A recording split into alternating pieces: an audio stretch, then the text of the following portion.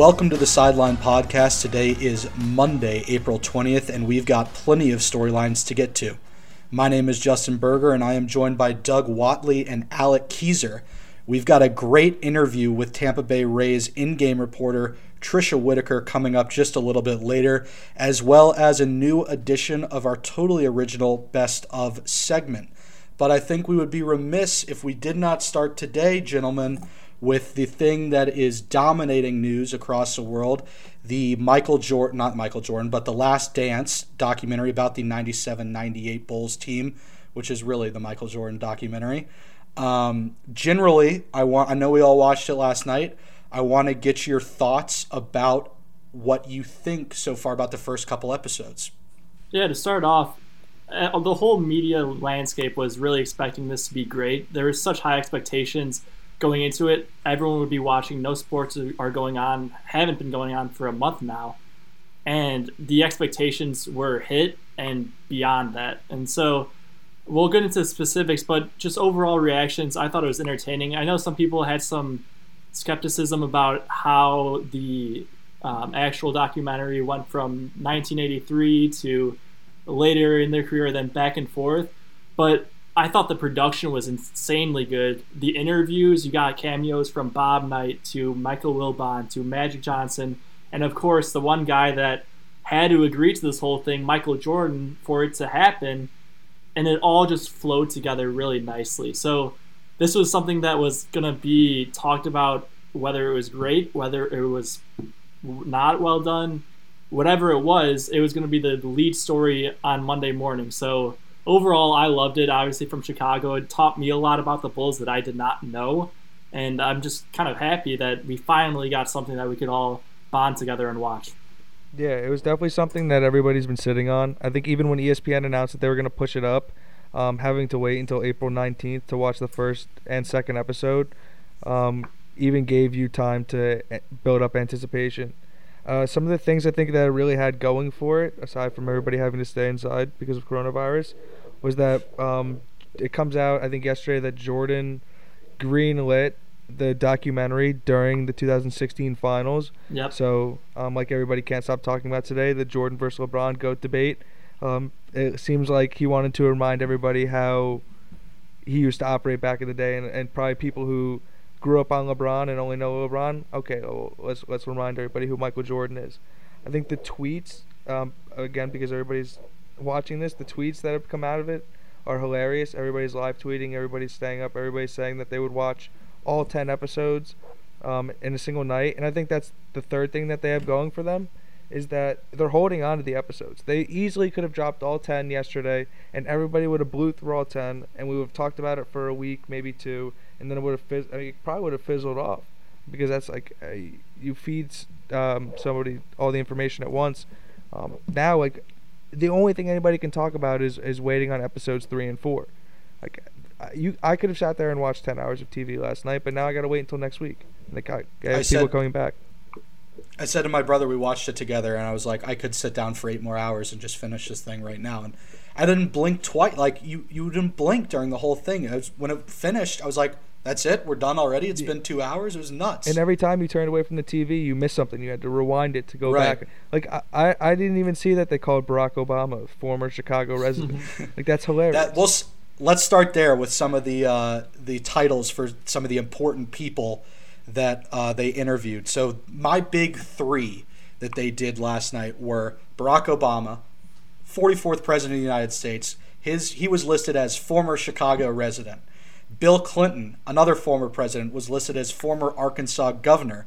He was, of course, talking about Scottie Pippen, because Pippen is from Arkansas. And also Bob Costas, who is one of the most beloved, honored sportscasters of all time, just said, WGN Chicago reporter, 1979 to 1980. It was just they did things that applied only to the documentary, which was in itself very original and cool. Yeah, that was never really, at least from documentaries that I've seen, they've never been that specific. Obviously, the cast in this documentary has great names that have bigger titles, but I was watching with my dad, and my dad's a Chicagoan through and through. He's lived here his whole life, and he did not even know Bob Costas worked at WGN for one single year from 79 to 80. So just little facts like that. Like if they said that Bob Costas was a play-by-play reporter, studio reporter for ESPN, wherever he worked, that would be information that everyone already knew. But the way that they phrased it and gave the specific titles to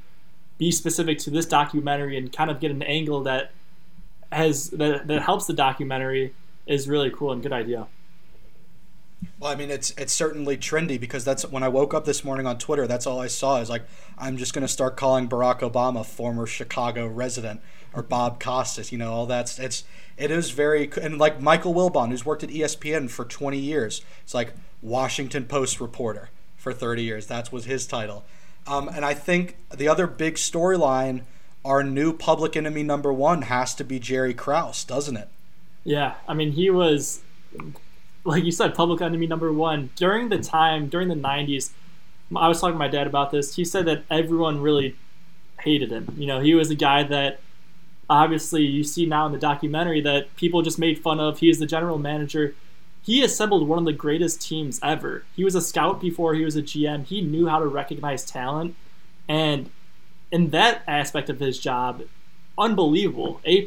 He got rid of Charles Oakley, which was a huge deal because Oakley was one of the best players at the time for the Bulls, to get Cartwright, but Cartwright ended up being even a more important piece and fit better with the Bulls. So I think stuff like that, you see how great of a GM he could have been, but then his ego was the thing that got in the way, and it proved to be the end of this whole thing. Yeah, I think the craziest quote that came out of the first episode was that he sits there and tells Phil Jackson that he can win 82 games this year, and he's still not coming back to coach the team the next year. Which is why I don't understand that type of control. Why I guess we're gonna find out because there are 8 more episodes. Probably how that relationship soured. I kind of enjoy the way they're doing it. How they're bouncing around between, like, they set the stage for the 98 or 97-98 season, but then they jump back to high school. I just wish they spent a little more time on Jordan's recruitment, because I know North Carolina was kind of a late player in that, and in the brief time it spent talking about it in the documentary, it kind of seemed like there was no other question about it. He was just going to UNC, but I think North Carolina State, NC State was pretty much going to end up with Jordan till one of the last few months. While we're on talking about UNC, I thought every single word that Roy Williams had to say was incredibly informative, and he's incredibly, whether you're a Duke fan or not, or a UNC fan, whatever you're, wherever you lie on that, Roy Williams is incredibly well spoken, and he was at UNC, was assistant coach at the time when Jordan was there. So I thought that because Dean Smith is now no longer with us, so we can't get his words. But being able to hear from a top assistant who's won 4 national championships is one of a kind. Yeah, I think that's also a huge win for UNC, because look at this recruiting pitch that, not that he wasn't using it already because he physically coached Jordan, but you get to sit in front of the country and talk about how great Michael Jordan was. Well, what does that say to a college kid who wants to go to North Carolina? So, Mm-hmm. yeah, that spoke to me. I don't even play basketball. I'm already in college. While we were talking about Krause, I did want to touch on the positives and the negatives, because there are both. Positives, he was a genius. Just from a GM standpoint, just assembling teams, a genius.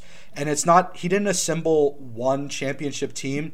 Both the three-peats, if you look at them separately, were pretty much different teams aside from Jordan and Pippen. He had to redo it again in, was the second one, started in 95, right? Yeah, because 98 was the last year. Or 96, so the 95 was the 96, 97, 98 were the championships years they won. But he had to do it twice. So I was really impressed with that. Now, negatives, he was impatient, irritable. He thought that, it was kind of very God complexy, where he thought his quote about players and coaches don't win game or championships, organizations do. Sure, but players and coaches win championships. If without Phil Jackson, without Michael Jordan, you don't, or Scottie Pippen, you don't win championships. And no matter who you go out and get, Jerry Krause, you're not going to win a championship. So that was his relationship with the players, especially Pippen, in that contract. 7 years, $18 million in his prime was ridiculous. And what he did with Phil Jackson, like you said, Keys, where he said, even if you win 82 games, you're not coming back. I don't know how you have to be able to take a step down off your pedestal and realize, I need to re-sign these players, or I need to deal with this coach who I may not personally like, but who is the best thing for my franchise. Yeah, his pettiness just got in the way of everything. You saw the story about how his stepdaughter was getting married, and he invited all the players' wives. He even invited Tim Floyd, who he went on a fishing trip with, was interested in him coaching the next year. Doesn't invite Phil Jackson. Like, come on, it's your head coach. He won you 5 titles. I don't care how much you don't like the guy.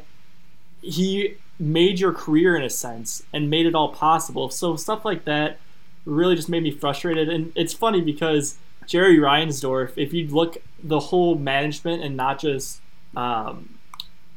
Krause, but both the combination of the two Jerrys, was very interesting because Reinsdorf is still the owner of the Bulls and the White Sox too, and he has not changed as an owner. He's loyal about his players and his management specifically. Like we talked about last week, Garpax, the Bulls management, the current management now gone as of last week, just way too loyal. They stayed there for way too many losing seasons.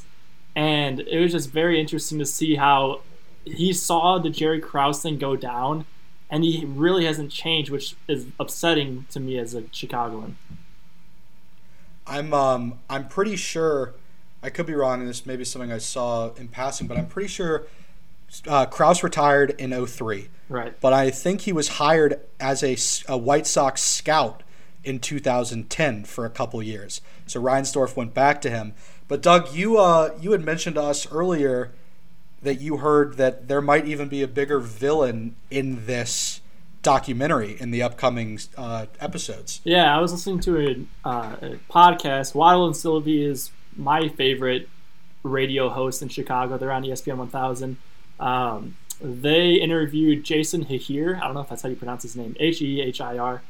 And he's the director of this documentary series. And what he told Waddle and Sylvie was that Isaiah Thomas would be not the worst portrayed, but when the players and the people in it look at the documentary, he would look worse in the series. And I said, well, if that's the case, then how the heck is that going to be worse than Jerry Krause? Because right now, everyone's looking at Jerry Krause saying, this guy's the demon, he's the devil, he's the worst. And somehow the director of this whole thing thinks that Isaiah Thomas is going to be portrayed in a worse sense. So I don't know what that's going to look like. I'm kind of interested to see what that's turn out as. And you're going semi-viral off that. So if you don't, go follow Doug Whatley on Twitter at Doug Whatley. Yes, at Doug Whatley. Yeah, go throw him some love. But yeah, no, it's insane that you can watch the first 2 episodes of this with the pretext of that in mind and think, well, what could possibly be coming about Isaiah? But it's the relationship between Isaiah and MJ is the reason why he wasn't on the Dream Team. Right.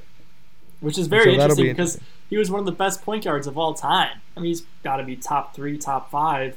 And in that era, there is like Magic was towards his latter end of his career, but John Stockton was in there too. Besides those two, maybe Isaiah's the next man up.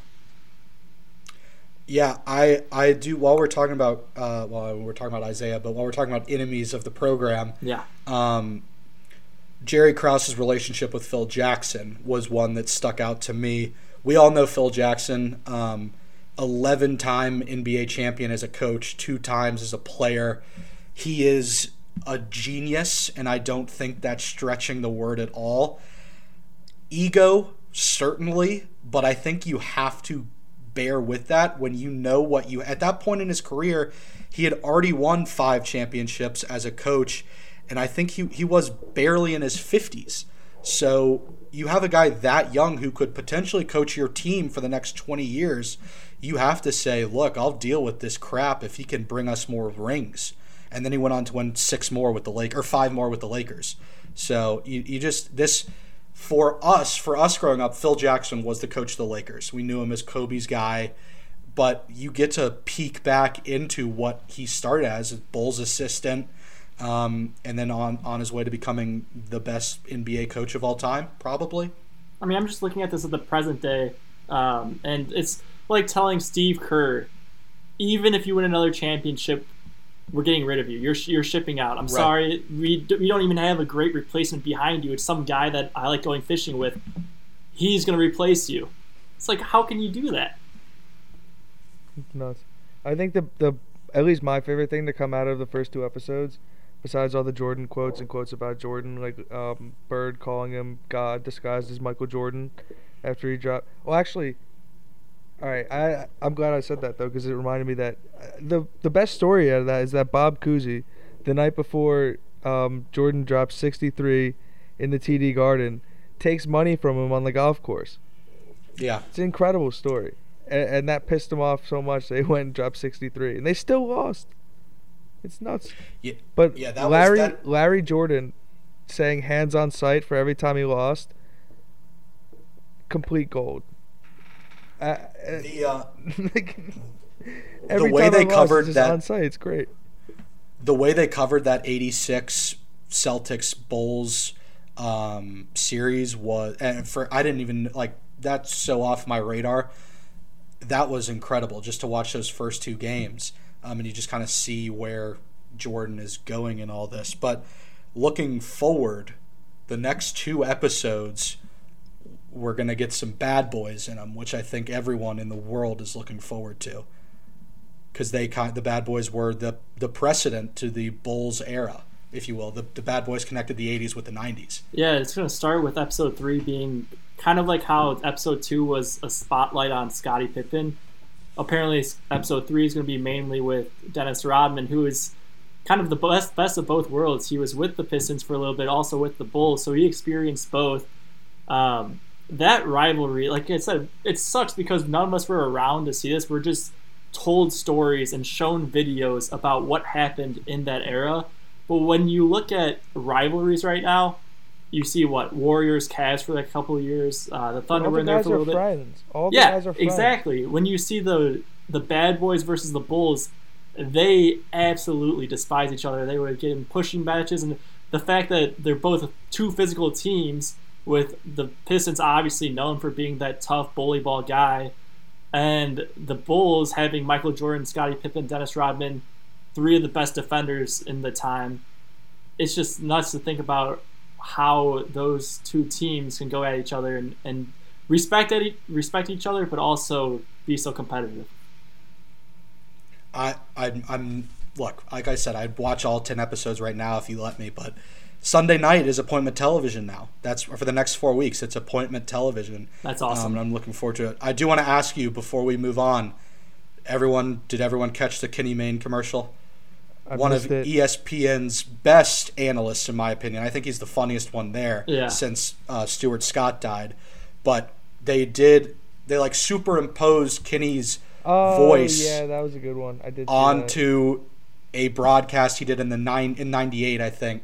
It was very funny. If you missed it and you recorded the episode, go back and watch it. It was in the first episode. Did you get fooled by it? I did it first. I thought, but then when he said like you'll be watching during a pandemic or something, I was like, oh, okay. And everything will be. I don't know what the word he used, but I think he said something like everything will be called lit or something like that. Where it's like, this can't be from the 1990s. This is 2020. All right. So obviously next Monday we'll have episode 3 and 4 breakdown, as well as the draft breakdown. We have that to look forward to. But for now, let's get to our interview with Trisha Whitaker. We now welcome to the show Trisha Whitaker, Tampa Bay Rays in-game reporter for Fox Sports Florida. Trisha, how are you? What have you been doing the last couple months? A whole lot of nothing, Justin. A whole lot of nothing. Counting down the days until baseball starts, reading all the plans that could send us to Arizona, could send us to Florida, and Arizona, whatever. So basically just counting down the days. I'm in Indianapolis, hanging out with my fiance, and that's about it. So we definitely want to talk about what you've heard with pertaining to the baseball season, but I want to start with like this cult following that. Have you been watching Tiger King, The Last Dance? Any trendy stuff you've been doing? Okay, so hot take. I think Tiger King is weird. I watched the first episode and I was like, this is so, I mean, I could see how people get like pulled into it, but like, it was just too bizarre for me. I was like, what is going on? Like, why do I care about these people? I don't know. It was just bizarre. So I refused to watch Tiger King. I watched one episode and I was like, no, I'm done. The Last Dance, watched the first episode yesterday. Obviously Michael Jordan and the Bulls of the 90s specifically, it's like fascinating. I thought the timeline of the first episode was weird. They like started at the end of the Bulls, Scottie Pippen, Jordan era, that thing, and then they all of a sudden went back to like high school. It was bizarre to me, but I mean, it's probably going to get better, and it's fascinating stuff. So I enjoyed the first episode. I have not watched the second episode yet, or the rest of them. So I will watch it, because it's one of those things where like if you don't watch it, you're totally out of the loop. So yeah, it's one of the sports. It's our sports story right now. So if you're not watching, you're missing out. It's what we've got. So I think the way we want to do this is let's just start at the beginning. You graduated from IU in 2012, which puts you in Bloomington in 2011 for the Watford shot. At that point, were you covering the team or were you simply a fan? I was covering the team. I was there when it happened. In fun fact, Christian Watford and Victor Oladipo were my neighbors in college when the Watt shot happened.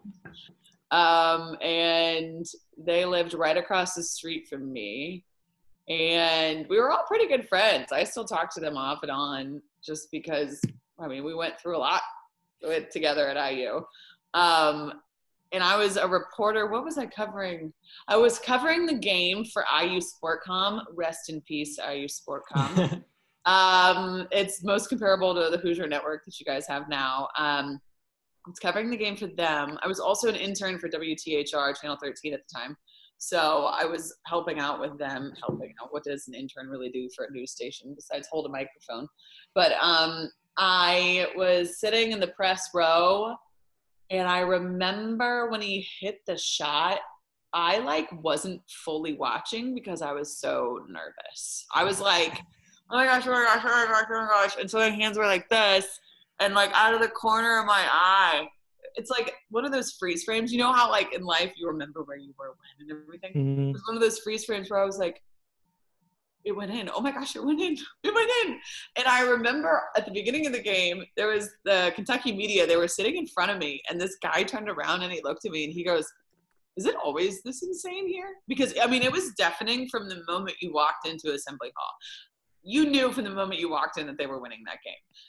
And I looked at him and I go, yeah, it is, but today it's definitely up a few notches. But yeah, when he hit that shot, the good old days. It's like almost bittersweet to think about it, to be honest, because like we're still holding on to that. That's not a good thing. Like we shouldn't still be holding on to the Watt shot and winning the Big Ten title outright. Like I loved that team. I love those guys, but like, and it has nothing to do with them. It's just since then, what do we have?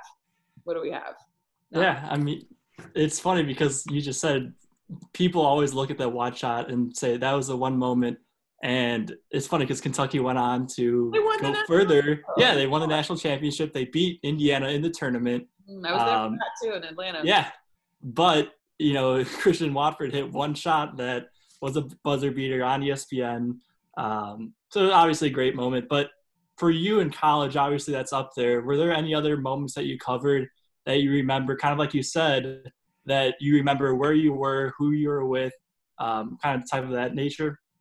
That was the best one. And let me preface this by saying, when I say we're still holding on to that, I mean I'm still holding on to it because it is a picture in my living room. It's blown up like the size of a big screen TV above my couch. So I'm putting myself in that category. And also, fun fact, Dan Schulman, who called that game with Dickie V, he is now the Blue Jays play-by-play guy. So I'm around him a lot because the Rays play the Blue Jays all the time. Right. And I talked to Dan the other day. Not the other day. What in the world? It was May. I talked to Dan last year. And what day is it really? I talked to Dan last year and he was like, you know what? That was my favorite game I've ever called. And Dan has called a lot of amazing games. Like he did baseball for ESPN. Now he still does college basketball. He calls MLB games every day. And so for me, Doug, that is it. That's it. That's the best. That was the best day of my student professional career. And honestly, it was probably the most fun game I've ever covered, to be honest.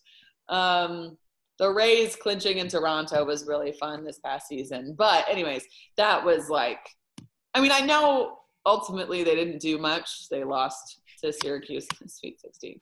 But it still was in memory. I mean, that was when, we really thought this was the turning point. Like, the darkness is gone, like we're going to be fine. We weren't. But that was still, and again, I think it probably was more especially special for me because those guys were like my classmates. Those are my friends. Like, and I still keep in touch with them. Like, it was special, not just because of that, but because, you formed a relationship with those people and now, like, when they went when Christian Watford and Cody Zeller and Vic, now with the Pacers, it's like I've covered them through that entire process. Now Vic is one of the best players in the NBA, and I covered him when he came to the Pacers. I remember the press conference. I was there. So what was that? Because at that time you were at CBS in Indianapolis. So what was that like when the Pacers traded away Paul George, who was the franchise for 8 years, and they get Victor Oladipo, who is a Indiana guy. Half the state loves him already. And then they also end up getting Sabonis as well, who's turned out to be a fantastic player for them. So what was covering that like for the city to lose one superstar and then kind of get one back? It was insane. Like, so Paul, actually, this is crazy. So that same year, 2011, the Watch Shot year, I was also an intern. Let's see, was it 2012? One of the two. I was an intern for the Pacers when Paul George came to the Pacers, and nobody knew who he was. Nobody wanted him. Like, he was drafted out of Fresno State, and when he was drafted, everybody was like, what? And then everybody loved him, and then they didn't like him anymore. That's the story of being a sports hero, right? But, yeah, when they traded for Vic, it was just like, you were kind of like, whoa, what's happening? I remember that, too, because so many, I won't say who, but so many sportscasters and voices in Indianapolis were like, this is horrible. This is the worst decision ever. Vic has not established himself in the NBA. And I'm not going to brag on myself, but I will. I was like, no, guys, this is a good decision. Vic is coming home. Like, he's coming home. Like, tickets are going to sell a little bit better. People are going to be more interested in the Pacers. You are underestimating how much people here love Vic. And underestimating Vic is an emotional guy. And not in a bad way, in a good way. When he plays, he gets motivated really easily. And he's motivated by this state. And so I remember thinking, I was like, no, this is a good idea. And I went to his press conference and I did a one-on-one interview with him. And I remember being like, Vic, how's it feel to be home? And he was just like, it feels amazing. He was like, this place embraces me. Why would I not want to be here? I know that I'm going to do something special here.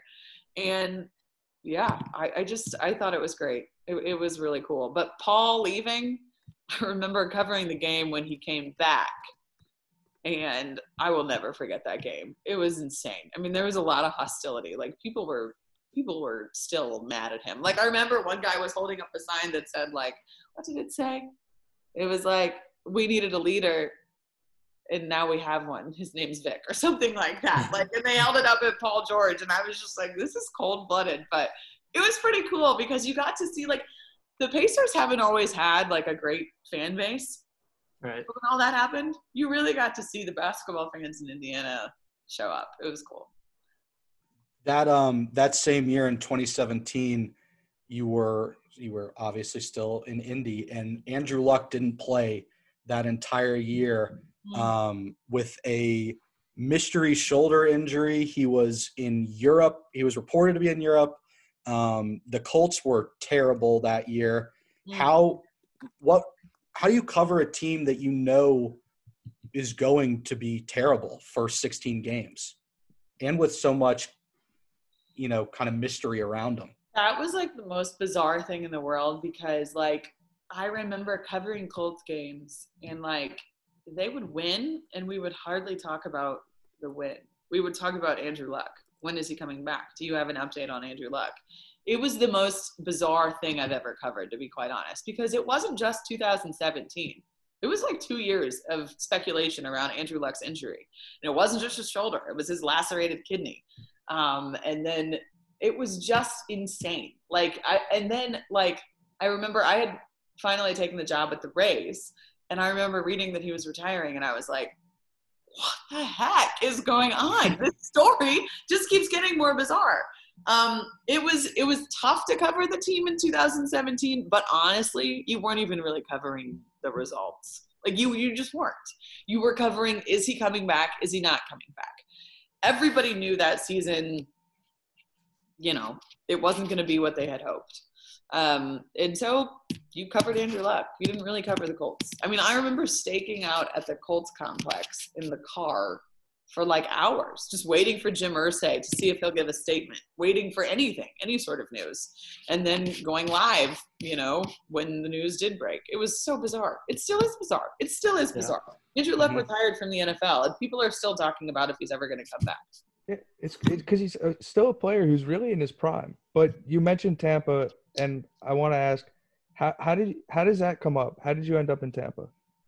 So I've always wanted to do sideline reporting. I guess with baseball, there's no sideline.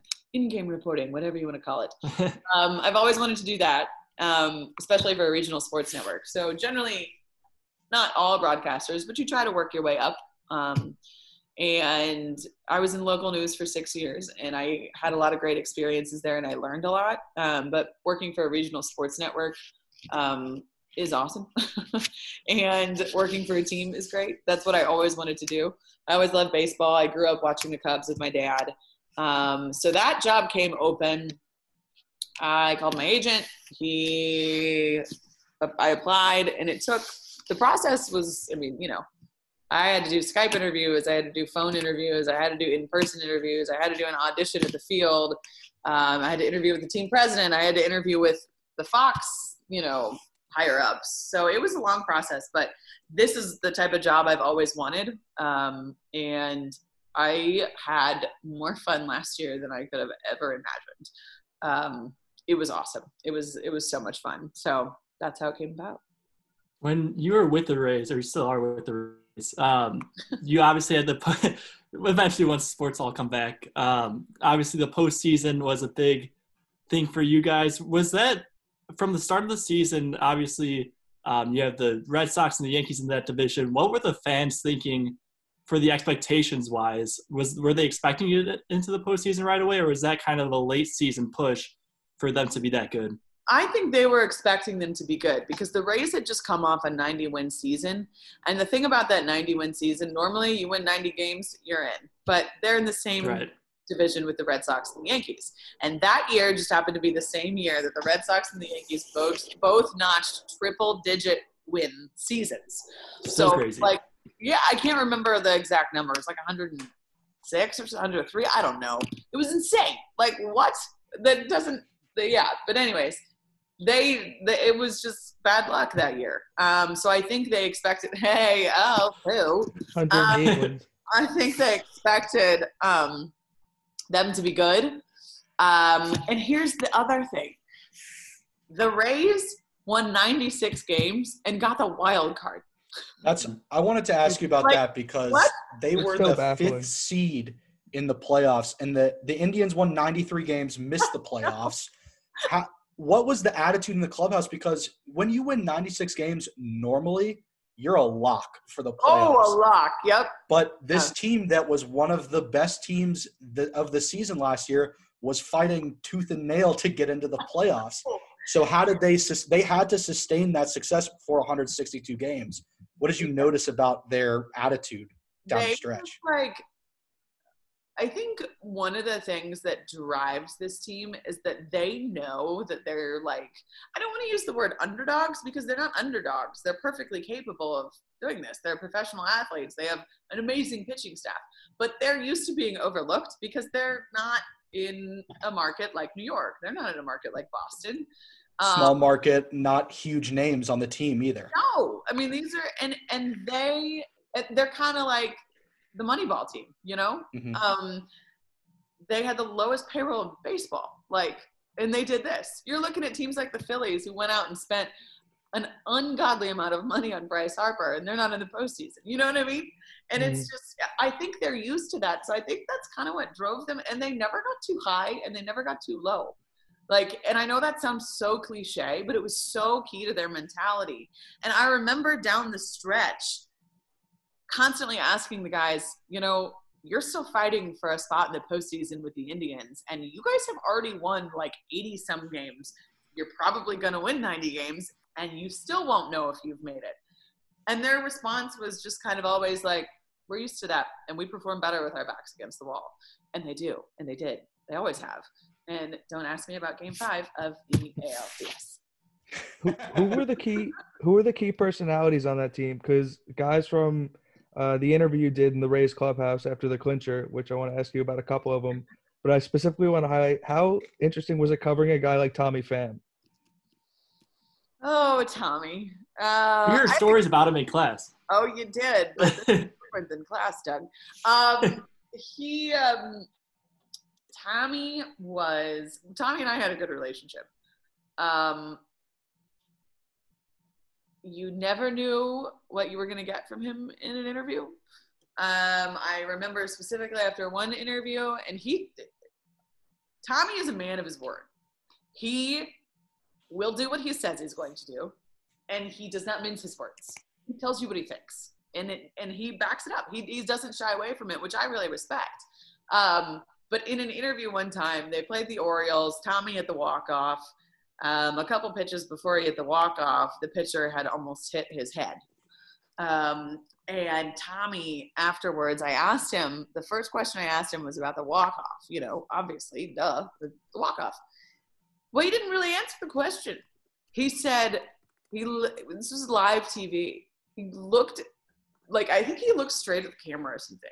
And he just goes, the first pitch, he threw it at my head, and I wanted to kill him. I'm glad we won. And I was like, oh my gosh, Tommy, Tommy. But it was that passion and bluntness that you grew to love. At first, I didn't know how to handle him. But I think once you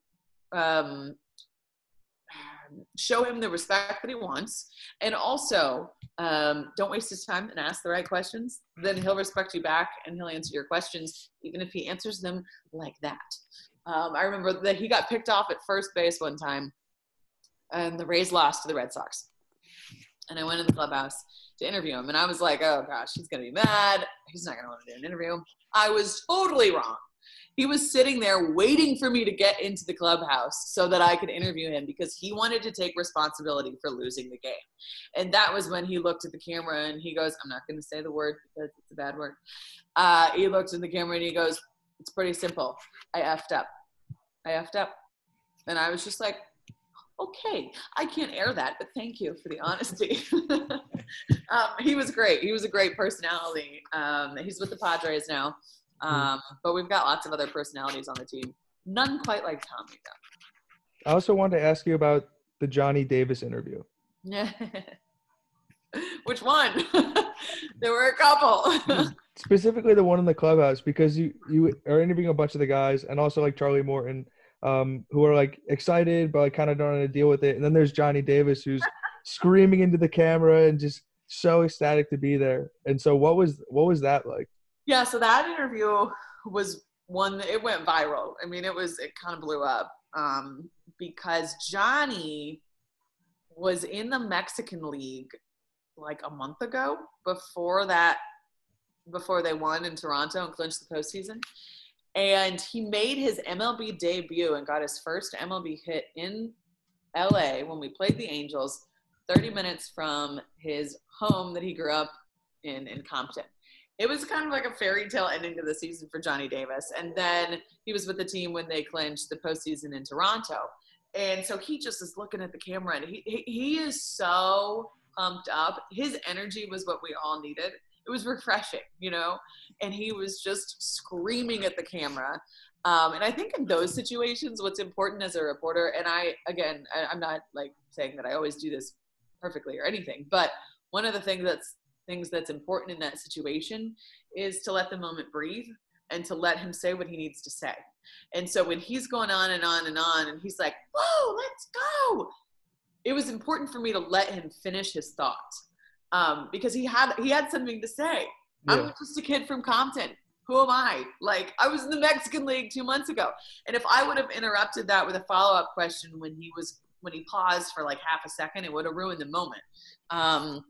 And so I think that's what I love the most about it was just pure, it was childlike excitement, and it was so refreshing. And then you have guys like Charlie Morton, who he's been there. He's won a World Series. He was on the mound in Game 7 of the World Series when the Astros won it. He's standing in the corner of the clubhouse with his iPhone taking a video of the rest of the guys celebrating, because he wanted to savor that moment of some of these young guys who'd never been there before, savoring like a moment that he'll probably remember forever, because he was the veteran of the group who got to watch young guys' dreams be fulfilled.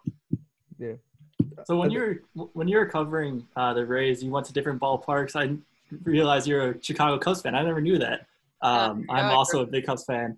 Yeah. This was the year that I'm not a fan anymore, but I grew up watching the Cubs. I'm a Rays fan. That is true. And this was the year that the AL East 2020 the AL East was supposed to play the NL Central too. Don't talk. And so God. I'm sorry. But I'm guessing Wrigley Field is one of the places that you've been to before. For you, covering different locations and going different places, what were some of the stadiums that you've enjoyed going to and kind of that you were the most excited to travel to? Well, Doug, I was excited to go to Chicago. I'll be honest, that was July 5th. That was my birthday, and I was probably going to go to that game too. It was going to be a 4th of July at Wrigley. Yep. And the Rays were going to win, so it'd be good. Let's see. Oh, man, I know Rays fans don't like when I say this, but I do think Fenway is cool. I think Fenway is cool. I like Boston as a city. In terms of like the best park, like with the coolest like field and stadium and all the cool stuff, that would have to be Petco Park in San Diego. It's the coolest. Really? Oh my gosh, it's like the coolest park you'll ever see. They have like a grocery store inside the stadium. They have a park inside the stadium. They have all sorts of restaurants. I mean, it's really, really cool. I can't even explain it.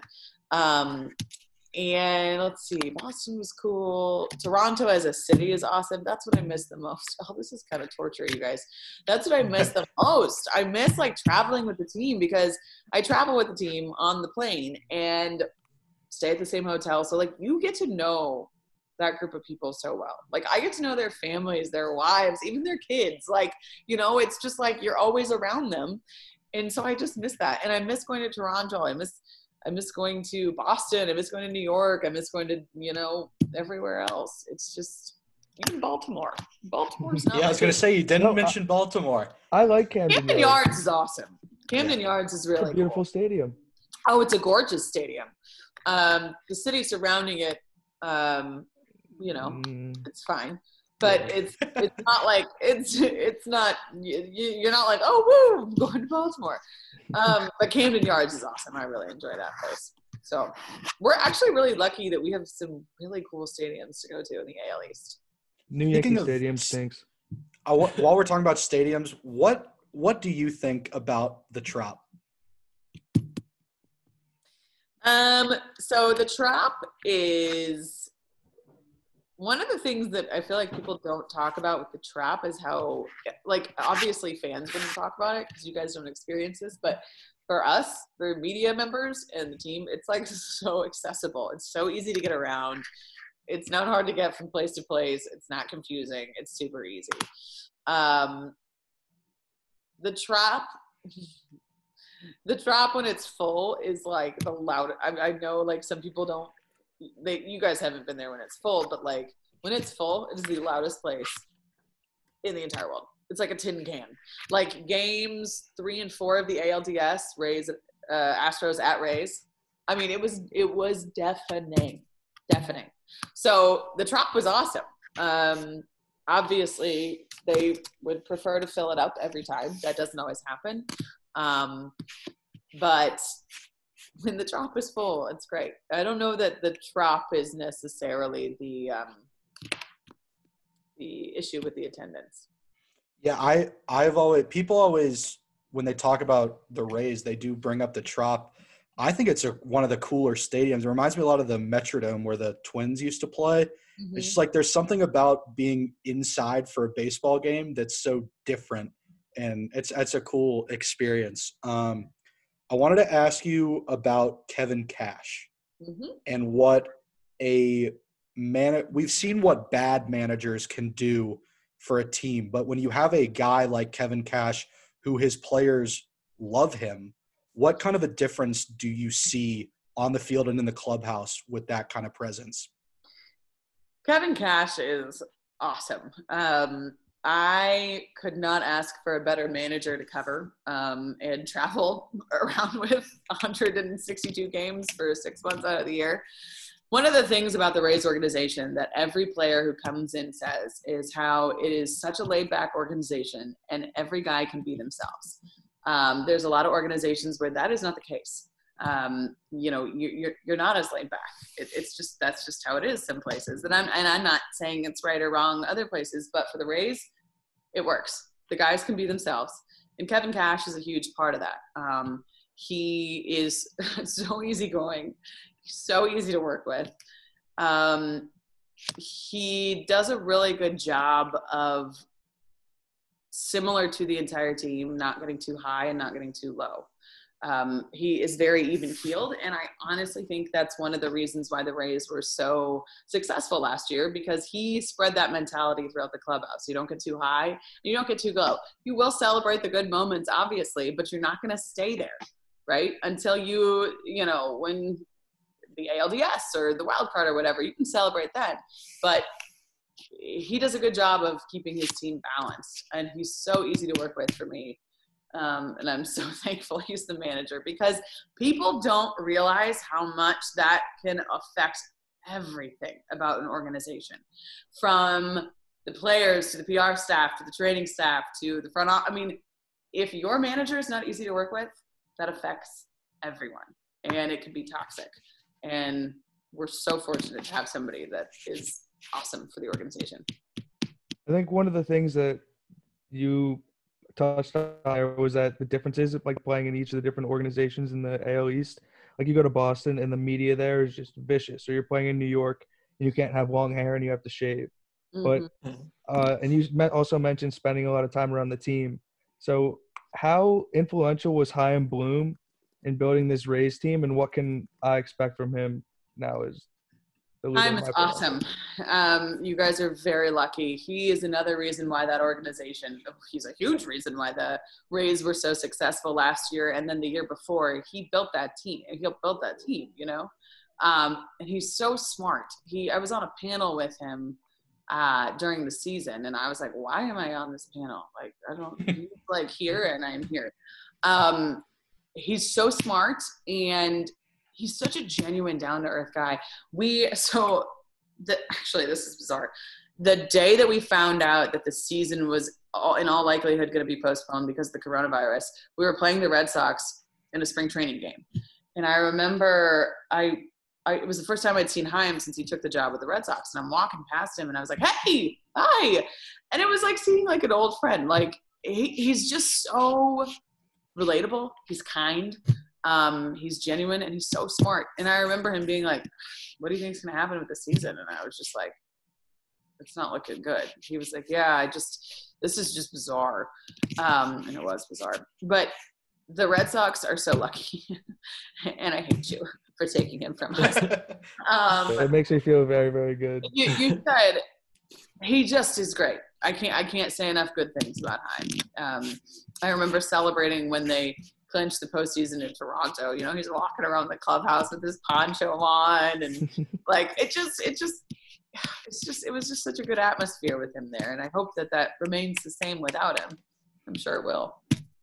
So I got one more question, and then we'll go a couple rapid fire. The one thing we had not mentioned to you is that, I mean, the reason Justin and I know you were a professor last semester. So being an adjunct professor at IU, what benefit do you get from that, both professionally and then personally as well? Oh my gosh, I love teaching. It's the best. The thing about teaching, this is so cheesy, oh my gosh, but it's the most rewarding thing in the world. And I remember growing up, teachers used to say that to me. They were like, it's so rewarding to see your students succeed. And I'm like, I don't know what that means. It's so true. I'm like, there is no better feeling. I could have the best broadcast in the world. Everything could go so smoothly. And it would not even compare to when I know that one of my students is successful and gets a job out of college or a great internship or something. I'm just beaming with pride because it's so cool to see you guys succeed. And also teaching you guys teaches me so much too. I'll be standing there giving I don't like to call it a lecture, that sounds really weird, but giving a lesson or whatever.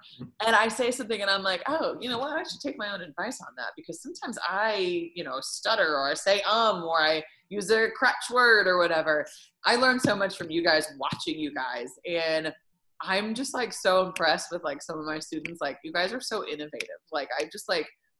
I wouldn't think of half the ideas that you guys think of. When I'm who has ideas for their next package? And you guys are like, I've got this. I'm going to go to India and shoot a shrimp cocktail eating contest. I'm like, that's amazing. Go. It's so much fun. And you guys, the media school has come so far since I was a student. We didn't have what you guys had. And I'm just so proud to see all the success you guys are having. It's so much fun. I love it. Even when some of you guys make me mad and you don't do the assignment the right way. I'm like, ugh, you have so much potential, I should stop banging the table. But yeah, I just love it. I love it. And I'm always, as long as I can do it, I'm going to do it. Well, I speak for me and Doug. I think we certainly appreciated the guidance. The 2.5 hour 9:30s were a little bit tough, but besides that, everything else was good. Problem there. I'm considering investing in a coffee budget next year for my students. Right, absolutely. Of course, this all right. You guys are done. So like Doug said, we're going to do a few rapid fire questions. We'll start in Bloomington. What's your favorite restaurant there? Uptown Cafe. Wow, that was quick. All right, Tom Crean or Archie Miller? In Bloomington. I'm from Bloomington. Yeah, that's true. Tom Crean or Archie Miller? Oh, that is a horrible question. I do not like it. That is TBD. TBD.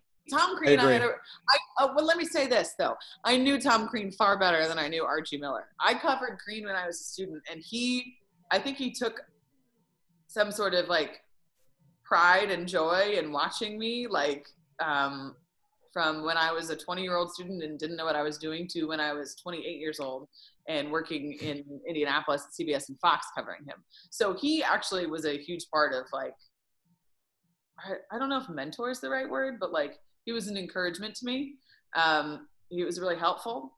And he was always so willing to do interviews whenever I needed him to, because he really the thing with Tom Crean that I think a lot of people forget, he really invested in people.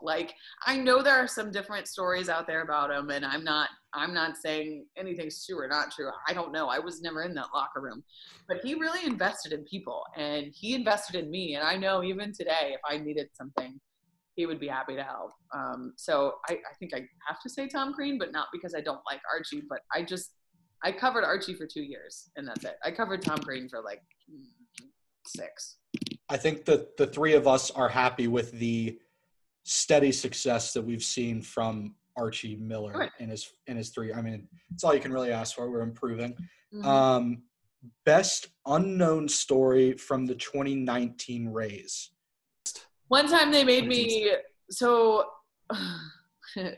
One time I sang the a Lion King song on the bus ride to the hotel. Is there a video? No. Absolutely not. I think it's just kind of entertainment on the way to the hotel. And so there was a microphone, and I got up there and I sang, "Can You Feel the Love Tonight" from The Lion King. How'd it That's a good go? one. What grade would you give yourself? Oh, definitely like a C or something. We had just gotten off the plane, and I was like, I don't know what I'm doing. And I sang, "Can You Feel the Love Tonight?" And it was like my second, no, it was my first road trip of the year. So that was my first impression, singing The Lion King a lot. Woohoo. I guess another one would be, do you guys remember like when I was like literally doused in like 2 Gatorade tubs of ice and it was on SportsCenter and all that stuff? Mhm. So the reason why that happened was because it was my fault. It was totally my fault. So G-Man Choi is the one that did it. And Tommy Pham had hit the walk-off. It was also the same day when he said he wanted to kill the opposing pitcher. So Tommy had hit the walk-off, and G-Man came over and just didn't even try to pour the Gatorade tub on Tommy. Poured it all over me, and it was shocking. But anyway, G-Man, the backstory to that, which I didn't realize this until a couple days later when G-Man told me, he had doused Willie Adames earlier in the year after a walk-off. And I stupidly said to him afterwards, "You missed me." So Famous that last words. immediately put a target on my back for the next one. So I realized I did that to myself. That's a backstory. That's an untold story, I guess. What was, I guess, throughout starting in it could be in Bloomington, Green Bay, Indy, or Tampa, what's been your most engaging interview with a player or coach? Either Victor Oladipo or Peyton Manning. I've never done, but here's the thing. I've never done a one-on-one interview with Peyton Manning. But I've been like in his interviews, in his press conferences and all that stuff. And I don't know that there's a player more engaging than him. Yeah. Peyton Manning. That's a fair answer. But if you're talking like one-on-ones or something, Vic. Definitely Vic, for sure. Bucket list sporting event to cover? World Series. Yeah, I figured. The Rays win the World Series, let's be clear. 3 adjectives to describe a Sunday in Green Bay during football season. During football season? Mm-hmm. Cold. Boozy.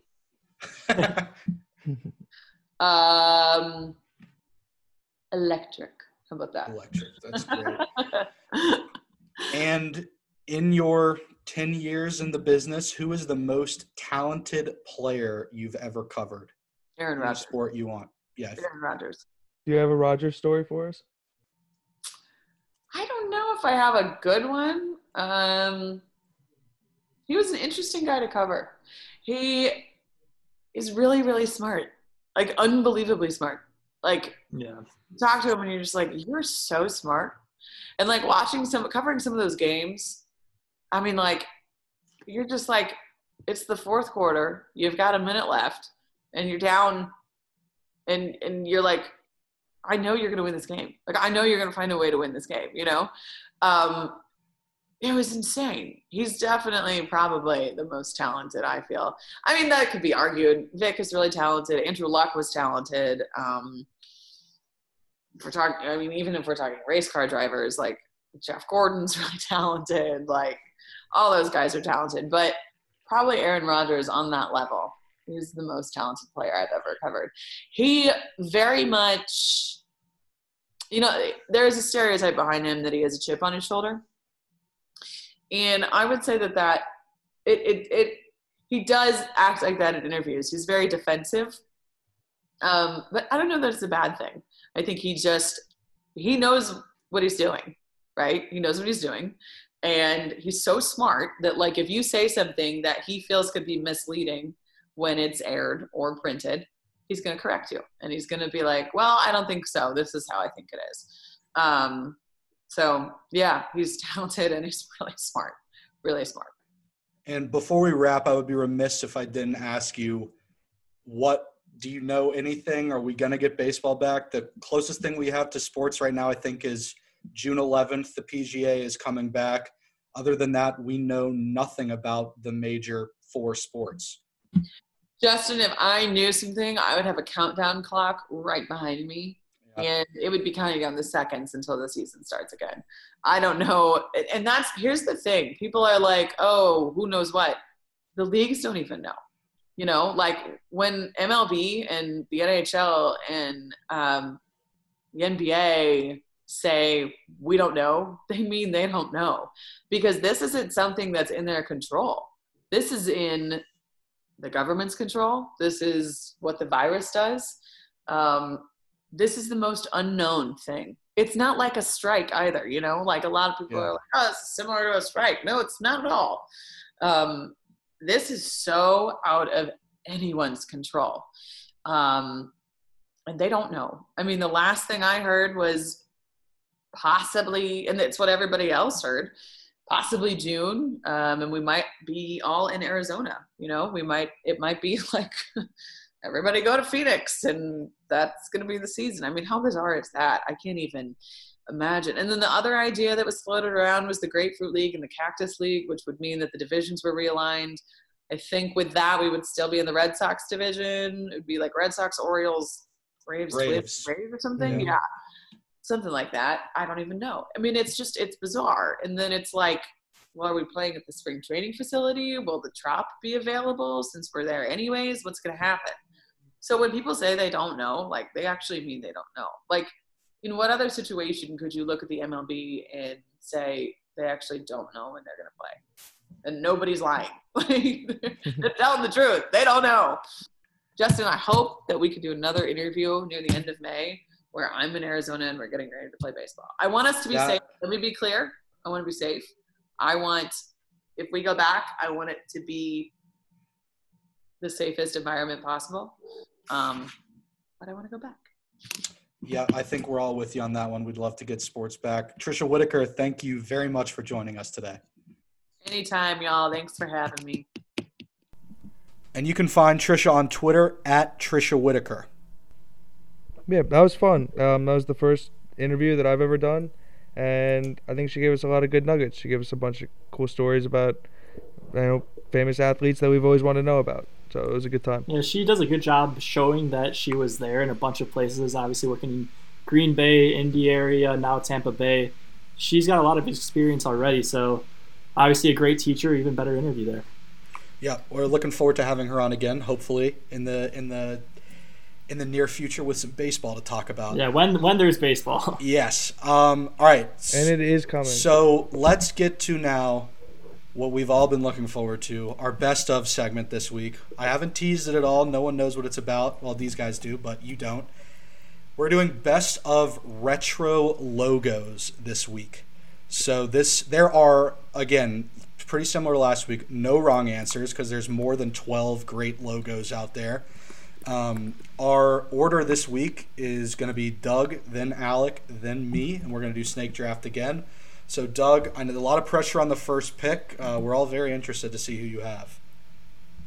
I am going to go with the 1981 to 1993 logo for the Denver Nuggets. And if you've seen this one, it is the pretty much skyline of the Denver Nuggets with rainbow colors in the background. You can see the mountains there too. I just think this is the coolest thing going on. A great design, colorful, not too much but not too little. I mean, you think about some of the players that play with David Thompson, Alex English, just great players representing the logo. That's my clear number one. Yeah. I love that you pulled out the years on that. I think that was one of the things I was trying to dig for. And I guess I didn't do enough digging because I couldn't find crazy years. But my first pick, like I said to you guys yesterday, when we threw out this idea, is the throwback Oakland Athletics elephant logo with the elephant holding a baseball glove on his trunk, standing on a baseball. They wore them with those all green and all yellow kind of t-shirt jerseys with the finishes on the sleeves and around the collar and things like that. And I'm just a huge fan of that logo, big fan of that jersey. So shout out Nick Bartnetti. I thought the A's did a great job with multiple logos. The elephant was a classic, obviously, but you can't really go wrong with those colors. I agree. The Nuggets were my first pick, so well done. Let's there. go. Good steal. It's one you like when you see that, you know what it's a very cool logo. So first for me, I got two in a row. I'm gonna take the Houston Oilers, the powder blue with the red. A great guy to look at in the Houston logo is Jeff Fisher with his little quarter vest. That's a great look. I've always loved the powder blues with the red. I think that's a cool look, and I think the Titans should try and incorporate that back into what they're doing now. So I'll go Houston Oilers. I want to take another football team next, but hopefully they'll be there when it comes back around to me. So for now, I will say the Vancouver Grizzlies. That was my number 2. You stole it. A classic logo. The teal and it's great. It's great. So those are my first two. All right. My second pick actually is a logo that kind of near and dear to me. One of the first, you know how you can go to like a pier or something and you can win those little basketballs or whatever from a fair? Yeah. Well, the first one I ever had was the Maryland Terp with the actual Terp on it, the now defunct logo, because if you notice during the college basketball season, during the football season, Maryland switched their logo from the actual Terp to just the plain M. It looks stupid. I love the Terp. Need more turtles in my life. I absolutely love that logo. I think the Terp is a great. I agree. That was on my list too. It's a underrated logo. Yeah, I mean I would agree. I think Terrapins always have great jerseys and logos, so not a bad pick at all.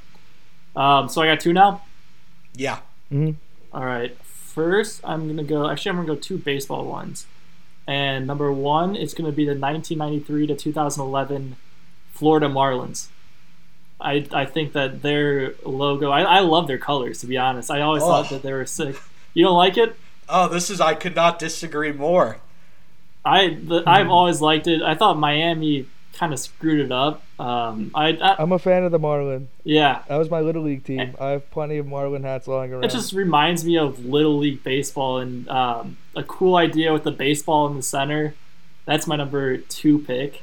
And going number 3, this is kind of like you said, Keezer.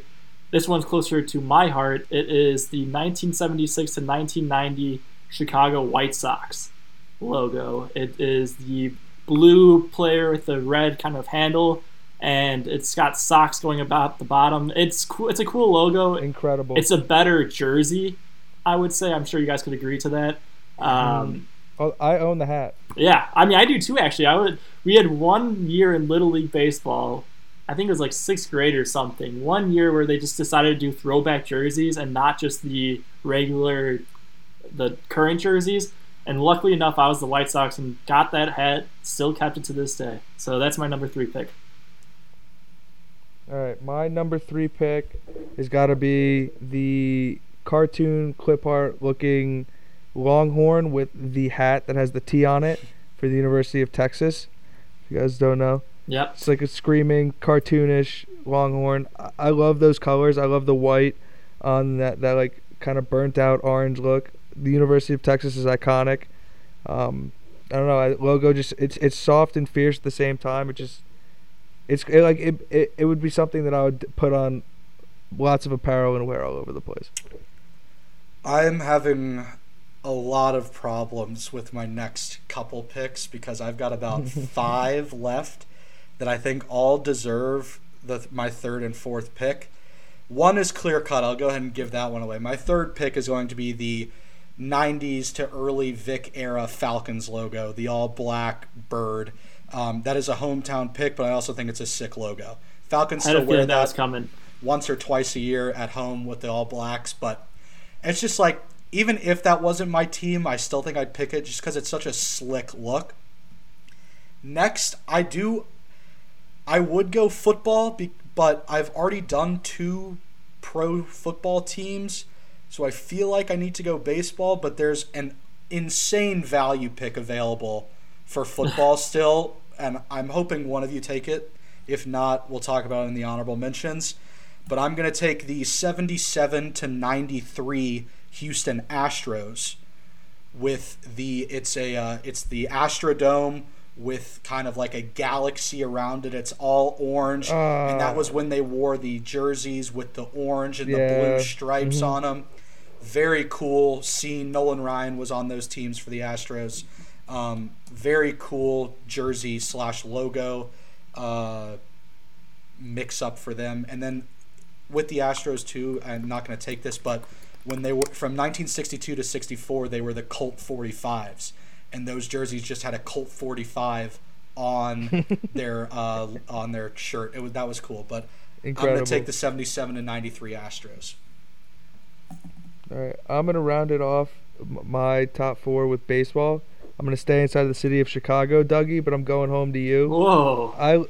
This throwback, I can't figure out which year it is, but it's the throwback Cubs logo with the C, and then inside the C is the small little bear cub, but it's not just the head, it's the full bear. Yeah, I mean, that was earlier. The Cubs obviously have been around for a while. I want to say that's like, I don't know, we'll look it up, but early around throwback. Like the early around the 1920s, I think.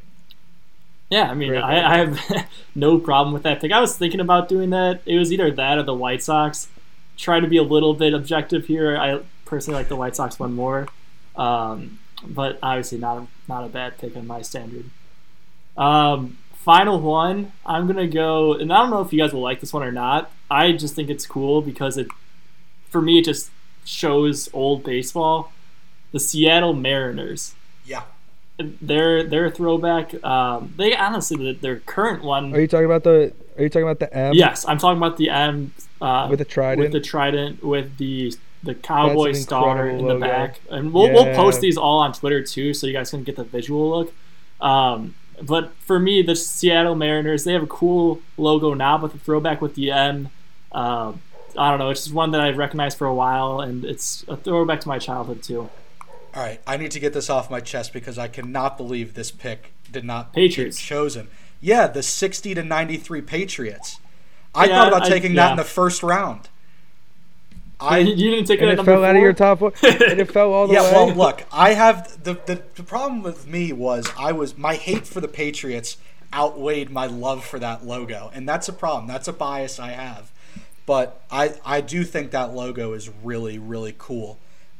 Some other ones I had that I didn't mention. The Orange Crush Broncos with the big D and the Bronco coming out of the middle of it. Mm-hmm. Yeah. I also had the Expos in general. That logo was sick. And I also had the 64 to 95 UCLA Bruins. It's just UCLA in script writing with a bear hanging over the L. It's a good look for them. Yeah, I also love the old UNC logos where it's just the ram, and also the Tar Heel where it's just like the bang Tar Heel, but then also the old Jets logos where it's just the actual jet. I agree with that. Yeah, I mean, pretty much all of mine were taken. I had the 4 that I wanted. I had the Patriots. I was saving them for honorable mention just because, kind of like you said, for selfish reasons. Yeah. I wanted to put the 4 above them. But, I mean, honestly, there's so many different ones you could choose. What's the Hartford Whalers, I think it is? They have a cool one. A lot of options. It was never their primary logo. It's always been the big C for Cincinnati. But the whatever they call the guy who dresses up. The Big Red, I think it is? Something like that guy with the big Mr. mustache. Red, I think it's Mr. Red. That's a cool logo, even though it's not their primary one. Another cool best of to do would be best of jerseys, but that's kind of similar to this. We'd love to get y'all's input, the people that listen to this show. If there's anything you want us to talk about, we certainly will. Send us DMs on Twitter. Yeah, I mean, next week's going to be pretty much the same thing. We're going to have another interview. Look on Twitter in the next couple days. We'll release who that interview is going to be. We're going to obviously, we'll talk about NFL draft. We got 2 first-round picks here, and there's a lot of rumors that the Falcons are going to be moving up into the top 5, which makes me really nervous. We're also going to have part 3 and 4 of The Last Dance, and hopefully a really good interview with someone some of you might know. So we're looking forward to next week. That's going to do it for today. Be sure to tune in next time for another Sideline Report. I was walking down the street, went out the corner of my eye. I saw a pretty little thing approaching me. She said, I never seen a man.